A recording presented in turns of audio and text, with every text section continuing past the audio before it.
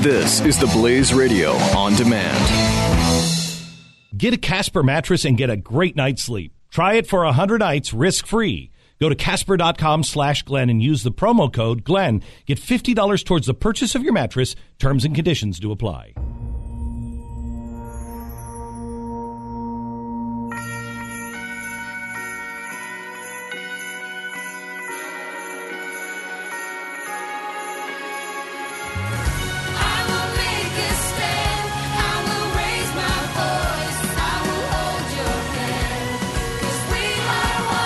Fusion of entertainment and enlightenment.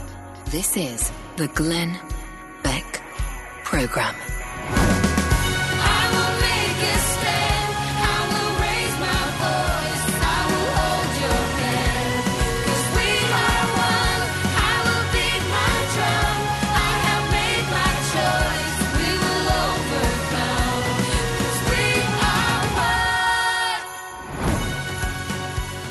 Buck Sexton here in for Glenn Beck today on the Glenn Beck Program. I've got some breaking news for you, which is always fun when you're on radio and it happens right as it's coming in. Donald Trump, according to senior aide, I believe it's Kellyanne Conway, but Donald Trump has said that he will not pursue the criminal case against Hillary Clinton, that is going to be off the table now. Ooh, some of you are probably a little annoyed about this. Others of you will think it's a good idea. I think we should spend some time together talking about the pros and cons of doing this. Or I should say really not doing this, meaning deciding to not continue the prosecution against Hillary Clinton. I was a very early and vocal, not just critic of this whole thing, but I was telling everybody who would listen, I would go on CNN, where I was a contributor. I would say, look, I had a TS clearance. I know the laws about this stuff pretty darn well, and there's no way what Hillary Clinton did in any way, shape, or form would just be sort of let go if we were talking about somebody who wasn't a Clinton. There's just no way. Wouldn't happen.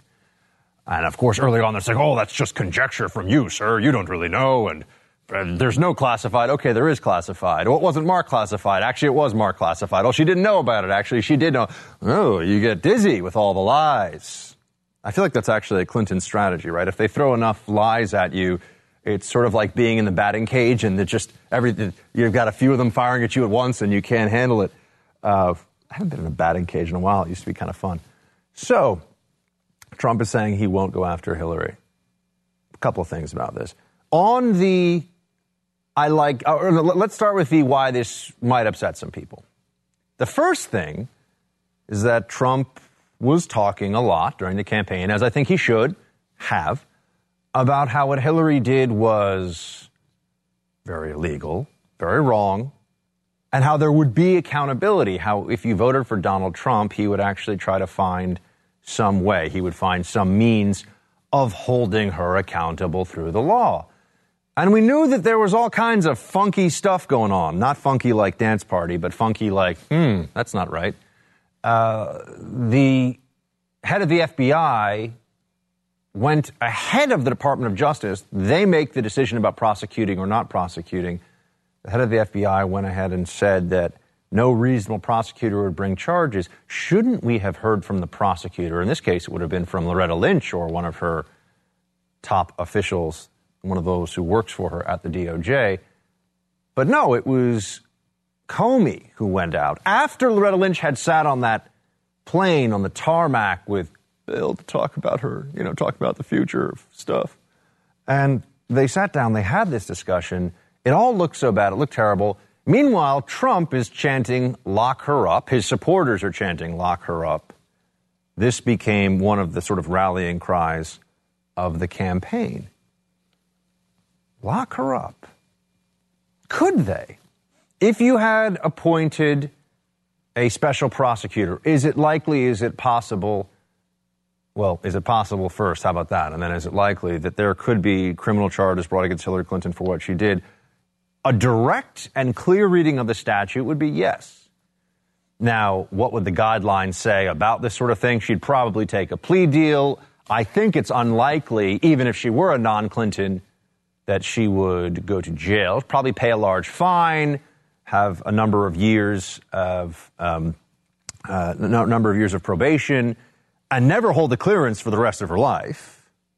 And if she were also a non-political person, meaning if she just worked for an intel agency or a military branch of the military, she would be fired. But that's probably what would happen. But Trump and his supporters were chanting, lock her up. At least the implication there is, well, there should be a full-fledged investigation absent the sort of politics that bails the Clintons out time and again, whether it's Bill or now Hillary. Some could argue that this was a promise that was made. This is on the negative side. And I think that there are going to be those in the Trump camp or those who supported Trump all along who see this and say to themselves, is this the beginning of the waffling, the wavering, the undulating with the political winds? Is this going to be a moment in time when all of a sudden we realize, oh, Trump was saying that stuff to get elected, but he didn't really mean it? Is this a broken promise? I don't think we should go that far. But I don't know. And everyone's entitled to their opinion on this one. But on the negative side of things, you have that. One, seems to be sort of a broken promise from Trump. And then also justice.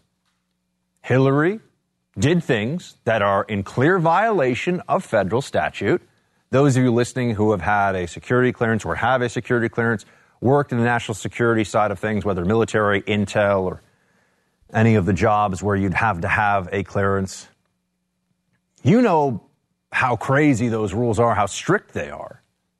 And you probably think to yourself, no, she should just be held accountable. Rule of law is rule of law. Rule of law doesn't mean exceptions for people based upon how important they are to one political party or another, how connected they are, how much strife it will cause within our political discussions if they're actually held to account with the law. So you probably think that a special prosecutor appointed by Donald Trump would be a good idea if you take that position. Now let's look at the other side of it for a moment, because this is pretty big, because this means now that the Clintons are going to be able to sort of go off into the sunset. We'll see what the donations are like to the Clinton Foundation. I have a feeling that they're going to be plummeting dramatically over the next year or two. I also think that the speeches that Bill and Hillary will give will be at quite a discounted rate. They'll be rock-bottom prices compared to what they were before, which will prove all of us who were saying that Hillary wasn't selling a speech, she wasn't selling wisdom, she wasn't even selling, and Bill too, they weren't selling the sort of gravitas that they give an organization. They were selling access, or at least the appearance of access, which is just as bad. Meaning the people buying it thought that's what they were buying. All right? You can't take money. You can't be a politician and take money from somebody and say, yeah, I'll make sure we pass that bill you want me to pass. Don't worry about it. I've got it covered. And then if the FBI is running a sting and you've taken that paper bag full of cash, you don't get to say, well, I wasn't really going to vote that way. I mean, come on. You know what I mean? Come on. It's not how it works. So the Clintons get to continue on. I think that their political brand is forever damaged by all of this. I don't think you can expect there'll be a Clinton dynasty that sort of continues on after this whole. Remember, this is the second time Hillary's been the inevitable candidate. This is the second time the Clintons have had all of the media, all of the machinery behind them. They couldn't get it done either time. I mean, to borrow from W, fool me once, can't get fooled again. Can't get fooled again. So now let's look at this is a good idea for Trump's side of the issue. And I will tell you, to be upfront about it, I think it is. And I know some of you, I'm going to get some emails, I'm going to get some Facebook messages from current or former military or intel, some of my intel brothers inside Langley and other places. They're going to be mad at me for this one. I understand that, but let me make my case about why I think this is the right move for Trump. As long as you're okay with Trump kind of breaking his word on this one. Lock her up was just theatrics, I guess. Okay. It was just theatrics. Or Maybe you just take the position that he looked at the facts and he's changing his mind based on the circumstances of today. That's usually what politicians do, by the way, when they want to change their mind about something. They go out and they tell you, well, things are different now. Are they different because they are, because the politician wants them to be? Leave that to you. So by Trump not pursuing this, you have, one, the possibility of unity. Do you buy that? Given that the Democrats are hell-bent, it seems, on creating the perception that Trump is the sort of modern reincarnation of either the KKK or the neo-Nazis or the alt-right neo-Nazi KKK consortium, whatever it is, they seem to be under the impression that they can convince, if they just keep hammering this, they will convince Americans that that's who Donald Trump is, and so they stay on this, which makes it seem like unity is kind of a tough thing to pull off, right? It's one thing when you disagree on the top marginal tax rate. It's one thing when you disagree with how to handle ballooning entitlement spending because of the baby boomers. And you can disagree on that and still sit down and be friends at the end of the day. And I hope that that's where we actually get in our politics. It's a whole nother situation, though, when one side is just pointing a finger at the other side and saying, you support somebody who's morally the equivalent of a KKK member, maybe not actually in the KKK, but somebody who's really, really bad. It's tough to sit down with them and say, yeah, let's have a civil discussion about all of this. But unity, if you're looking at reasons for why Trump would decide not to pursue charges, and this is just breaking now, not to pursue charges against Hillary Clinton for what she did with her email. Oh, by the way, I believe also that means for what she did at the Clinton Foundation. That one's tough to take, too.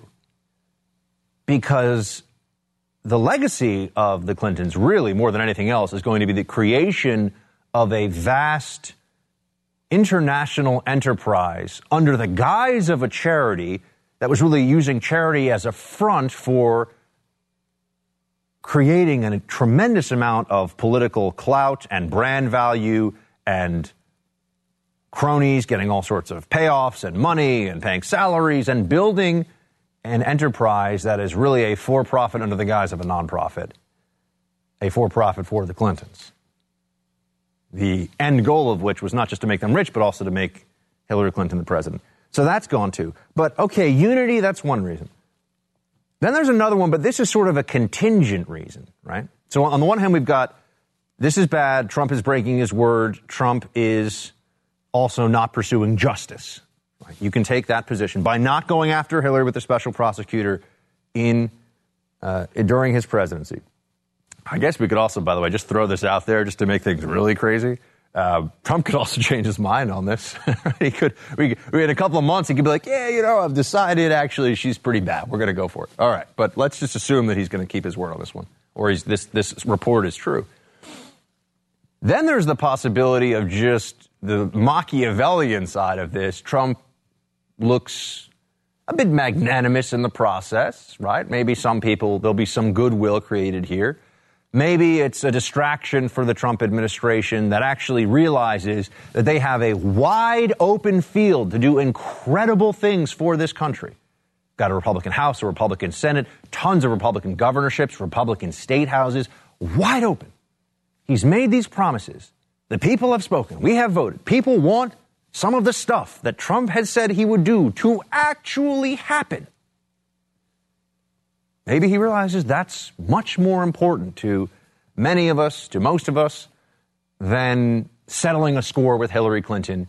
And so by doing this, he looks sort of magnanimous in the process. And he looks like he's being gracious to the other side. Do I think he'll be rewarded by the other side for this graciousness? No, I do not. I think that would be a naive point of view to take on it. But for those of fair mind, for those of open mind, for those who are willing to at least judge Donald Trump based on what he does now as president, I'd have to say that moving beyond the prosecution of Hillary Clinton, again, this sort of ties in for the purposes of unity, but it makes Trump look good. It'll make him look good. There's one more thing I just want to throw in there. He says he's not going to prosecute her. Or he's not, I should say, continue the investigation. But if he appointed a special prosecutor, I mean, over 100 classified emails, I mean, this is not hard. They wanted to go after her. They gave her a special pass, created this, well, she didn't mean to exception to a federal statute for which, when you talk about the handling of classified information, there is no special oopsies loophole. And the other side of this is, what if he decides that he's going to pardon her? Now, sort of like a political endorsement that you didn't ask for, a pardon sticks to you no matter what. Hillary could say, well, I didn't want this pardon. Doesn't matter. He can say he's not going to investigate her, but just to be a super duper nice guy, he pardons Hillary Clinton for the email situation.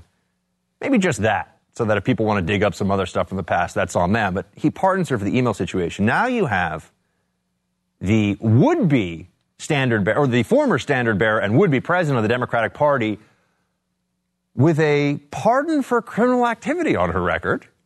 Trump looks magnanimous in the process. Trump looks like he's trying to achieve unity. And anytime somebody brings up Hillary in the popular vote or Hillary in the web, they'll be like, Hillary's lucky that she's not walking around in an orange jumpsuit because did you hear about the pardon? Little Machiavellian. Anything that could stop Trump from doing this? Not that I'm aware of. Anything that makes me think Trump might do this?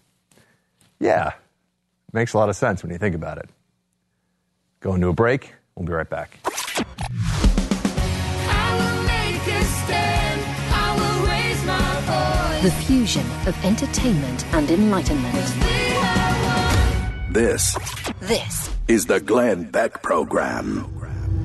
Mercury.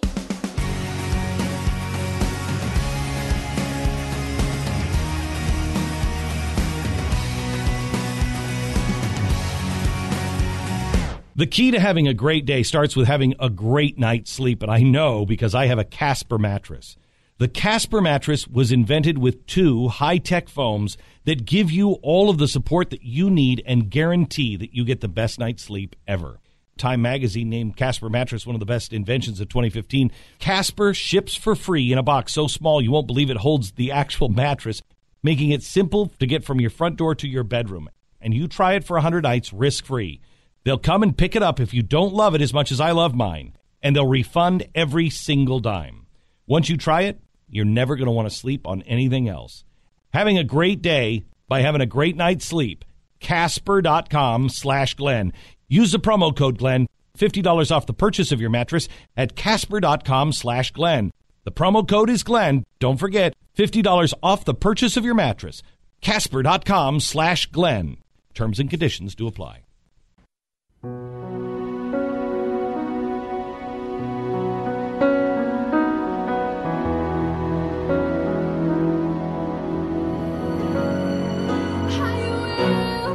This is the Glenn Beck Program. Sign up for the newsletter and get all the info you need to know at glennbeck.com. Buck Sexton here in for Glenn Beck today. You can download my daily podcast on Blaze Radio at theblaze.com/Buck-Sexton. On every day, 12 to 3 Eastern. Please do check it out. Do a show every day here for the Blaze Radio. Also, wanted to talk to you for a moment, if I can, about Trump's YouTube video, which is out talking about his first 100 days. What's he going to do? Let's stop talking about all the mudslinging and the nastiness of the media for a second. Well, he says he's going to do a few things. For example, he's going to ban government officials from becoming lobbyists under certain circumstances. Play clip 7, please. On ethics reform, as part of our plan to drain the swamp, we will impose a 5-year ban on executive officials becoming lobbyists after they leave the administration, and a lifetime ban on executive officials lobbying on behalf of a foreign government. So there you have it.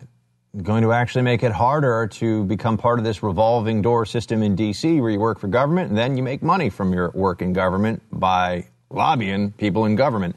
He also talked about Trans-Pacific Partnership, a big issue for him on the campaign trail. Play clip 8, please. On trade, I am going to issue our notification of intent to withdraw from the Trans-Pacific Partnership, a potential disaster for our country. Instead, we will negotiate fair bilateral trade deals that bring jobs and industry back onto American shores.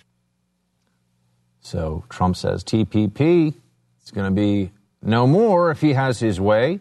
And then perhaps the one that I think might have among the most immediate of all impacts from these sorts of measures on energy and regulations. Clip 9. Make it happen. On energy, I will cancel job-killing restrictions on the production of American energy, including shale energy and clean coal, creating many millions of high-paying jobs. That's what we want.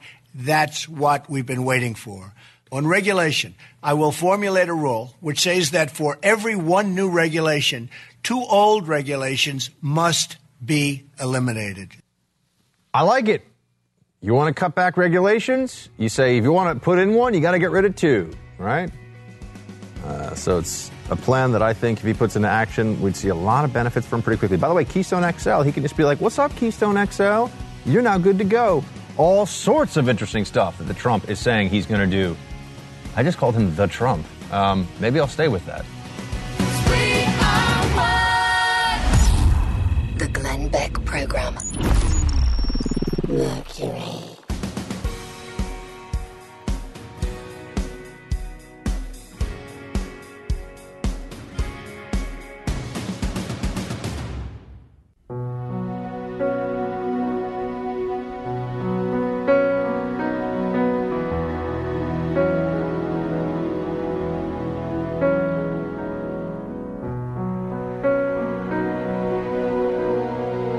I can see the truth in the light of your love this Christmas. The Glenn Beck Program. I can feel Buck Sexton here in for Glenn today on the Glenn Beck Program. Thank you so much for being with me. You can follow me on Facebook.com/Buck Sexton and send me your thoughts about today's show there. We are joined by author Richard Weikert. He is author of the new book, Hitler's Religion, The Twisted Beliefs That Drove the Third Reich. Richard, thank you very much for giving us a ring. Yeah, thanks for having me. So there's this debate that's been raging back and forth for a long time. As you point out in your book, Richard, was Hitler Christian in his mind? Was he an atheist? Was he some combination? What did you find in your book? Well, yeah, there's, in fact, there's also another one. There's the fact that some people think Hitler was an occultist, too. So there's sort of these 3 sort of main ideas that sort of floating around, especially in a lot of internet sites and such.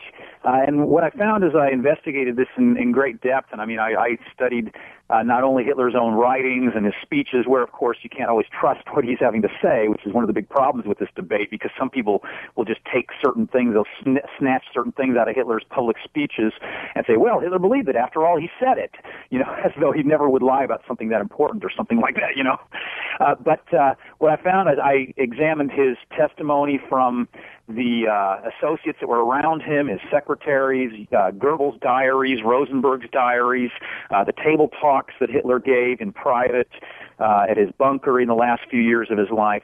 It became very apparent that he was very anti-Christian in his outlook, that he, in his private religious views, although publicly he sort of tried to portray the image so that he didn't offend people's sensibilities. He was very anti-Christian, so he wasn't a Christian. That's very clear. He also wasn't an atheist, which some people think, well, if he wasn't a Christian, maybe he was an atheist. No, he actually wasn't an atheist either. He didn't believe in some kind of high power, higher being, and even in private, he seems to maintain that particular perspective. And he wasn't in the occult either. In fact, there were some people around Hitler who were into astrology, such as Rudolf Hess and Heinrich Himmler, and they were into some kinds of occult kinds of things. So there were some high-ranking Nazis that were dabbling in the occult, but Hitler actually spoke negatively about that behind their backs and actually criticized them for that. And in fact, at one point, he even had astrologers arrested and thrown into concentration camps. So he wasn't involved in the occult either. He was actually more of he was more into science than he was into the occult. But what he did actually believe was that nature was God. So he believed there's some kind of God, but it's just sort of this vague, nature is God, everything in the cosmos is God. This position is generally known as pantheism. So I identify him as a pantheist. And didn't Darwinism factor into some of his thinking as well? There was sort of you mentioned that nature rules all. He had his own view of how nature would play out and what that would mean for the Third Reich. Oh, yes, exactly. And in fact, I have an entire chapter on was Hitler a creationist in this book, because I've been criticized from some of my earlier writings. In some of my earlier books, I've made the connections between evolutionary ethics and Darwinian ethics and Nazism. And some people, in fact, one of my Amazon.com reviews that someone wrote on one of my earlier books said Hitler was a creationist. You know, he wasn't a Darwinist and such. In fact, there's a University of Chicago history professor who wrote a book called Was Hitler a Darwinian? He was actually responding to my earlier books. And he said, no, Hitler wasn't a Darwinian. But if you read Mein Kampf, and especially if you read Hitler's second book, which was never published, it's actually just referred to as Hitler's second book, it's Darwinian through and through. I mean, it's laced with Darwinism. And so in the chapter that I said, was Hitler a creationist? No, he was not a creationist. So people, Richard, people haven't even heard of this second book that you're mentioning. What does it describe? What does it go into? Well, actually, his second book was unpublished during his lifetime, and we're not sure exactly why, although there's speculation that some of the foreign policy things that he put in there, he decided he wasn't quite sure about, and so he didn't publish it. But actually, the very first chapter of this, his second book, is entitled The Struggle for Life, which is, by the way, the exact same word that's in the title of The Origin of Species, Darwin's Origin of Species, the words, and struggle for life. So struggle for life is a synonym for struggle for existence, and it was used quite frequently that way, and Hitler used it that way. And Hitler uses the word struggle for life and struggle for existence quite frequently in there. In fact, the very beginning couple of pages of that first chapter on the struggle for life talks about how the population is expanding faster than the food supply, which is exactly what Darwinian struggle for existence was teaching. And then he says, because of that, biological organisms, including humans, are struggling for existence, and the stronger will prevail and the weaker will die out. And he saw that happening in sort of in a racial context. He thought there was a racial struggle for existence going on. And the Aryans, he thought, of course, were the most highly evolved of the human races, and so that they were winning out in the struggle for existence, and that was what made them the master race. So, Richard, there was also a sort of Malthus aspect to his thinking. He believed that they were running out of food and that the population was growing too rapidly for mankind to sort of sustain itself? Exactly, and that was Darwin had built upon Malthus's ideas, and Darwin even said that he built on Malthus's ideas, the idea of the struggle for existence. So, and this is if you read Hitler's Mein Kampf too, this comes through very clearly. He talks about the fact that the population is expanding faster than the food supply, and Hitler lays out in one part of Mein Kampf where he says that there's only several solutions to that problem. One of it is you can restrict your birth, but he says that's not a good idea because then the species will degenerate because you won't have enough variation to, drive evolution forward. The other option is you can just start exporting more goods and importing more food, but he didn't like that idea either. He said the real solution is to expand your living space. And that word living space, by the way, in the German, it's the word Lebensraum. This idea of the Lebensraum or living space actually is an idea that came from a Darwinian biologist turned geographer named Friedrich Ratzel, who in the late 1800s and right at the beginning of the 1900s was pushing this idea that Germans needed more living space in order to evolve to higher levels. And so because they were superior, allegedly, to these other races around them, they needed to compete with those races, push them out of living space. And this is exactly what Hitler was trying to do. When you look at Nazi Germany at this time, obviously it must have come up in your research. There were many members of the Nazi Party who must have thought themselves both Christians in sort of good standing with the church, but also Nazis. How does that factor into the way that Hitler would try to sort of be the demagogue and the tyrant that he was? I mean, he must have been willing to, at some points, try to co-opt the church while also destroying the church. Yes, he did, and that's exactly, I think, the right way to phrase it. He did try to co-opt it while trying to destroy it. And you're right, there were a lot of Nazis who would have considered themselves good Christians, and certainly people who voted for the Nazi Party who did. And part of the reason for this is because and, we've seen this in our own election here that just happened recently, too. There were a lot of people who were so afraid of the communists and leftists that they were willing to go along with someone who seemed to stand for morality. Traditional, like a quote, traditional morality, yeah. And such. So they were willing to overlook some of the anti-Christian elements of his ideas. And also Hitler tried to camouflage those, the anti-Christian parts of his program. Just to give you one kind of example, I really found a fascinating thing in the course of my research. Really stumbled upon it when I really didn't expect it. There was a photograph that was taken of Hitler in 1932. So this was just while he was in his campaigning for to come to power. He was not yet named chancellor. That came in January of 1933. So several months earlier, there was this picture taken of him by his personal photographer as he's coming out of this church in Bremerhaven. And there's this white cross that's hovering right above its head that makes him look like he sort of has this halo effect or something. And Heinrich Hoffmann when Hoffmann published this in 1932, he put a caption under that picture which said, "A chance event becomes a symbol. The supposed heretic Hitler coming from the church in Bremerhaven." And so what you were supposed to draw from, the conclusion you were supposed to draw from that picture was, see, Hitler's not a heretic after all. Look, he's coming out of church. So it sort of implies that he went to a church service or something like that. And you have this halo, this white cross right above his head. It's really striking. And I have these photographs, by the way, in my book, Hitler's Religion, so you can see these photographs there if you get the book. But then what happened was a few years later, after Hitler was already in power, they airbrushed that cross out of the photo and changed the caption. And the point here is that Hitler was trying to distance himself from Christianity at that point, although while he was trying to come to power, he was trying to play like he was, in sync with Christianity and had its approval. But then they airbrushed the cross out, and they also changed the caption. The new caption says, "Hitler after sightseeing at the historic Maria Church in Bremerhaven." So making clear that he just went to see the architecture. He wasn't really going to a church service. Right. So he would change as needed based upon his own sort of political desires, how much he would try to either, again, going to that point of co-option or destruction of the church, trying to appear like he was also a man of God to some people for a while, and then, of course, pushing further away from that. I want to ask you, Richard, before we let you go, a lot of rhetoric right now in the aftermath of the election and leading up to the election about sort of Hitlerian rhetoric. A lot of people talking about how they're afraid of a rise of fascism.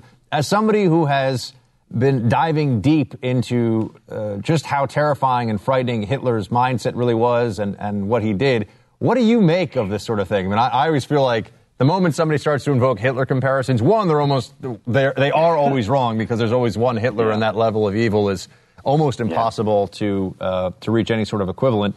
But also it feels to me like it's become a go-to for the intellectually lazy. Oh, this person is like Hitler. Yeah, I can understand on the one hand some of the ways that people construe this, but actually I see it sort of in the opposite vein. One of the things that I see most objectionable about Hitler and what he did was that he basically wrote off certain elements of the human race and defined them as being non-humans or subhumans, and therefore justified the killing of them. And so the killing of Jews, the killing of gypsies, the killing of people with disabilities, this was all justified on the basis of, these people are not really up to snuff. We're the superior ones, they're the inferior ones. And interestingly, I see it sort of on the other party side, where it's mainly the Democrats who are trying to define certain humans as non-persons, such as those that are unborn, and with assisted suicide becoming more and more prevalent in our society too, those that are nearing the end of their life and those with disabilities. And so it seems to me that if we want to make comparisons with what was going on with the Hitler regime, we ought to make comparisons with people who are trying to define certain humans as being non-human. Yeah, compare actual death and the elevation of death to other deaths, as it seems to be. I mean, if you think about it, Go ahead. If you think about it, Trump is talking about deporting people who are illegal aliens. On the Democratic side of tickets are talking about killing millions of unborn children and allowing assisted suicide and other kinds of things that are resulting in actual death. So which of these is worse? Richard, thank you very much for joining us. We got to leave it there. We're going to go into a break. But Richard Weikart is the author of Hitler's Religion. It is available now. You can check it out on Amazon or bookstores near you. Richard, thank you very much for your time, sir. Yeah, thanks for having me. Buck Sexton in for Glenn. Back right after this break. You're listening to the Glenn Beck Program. Mercury.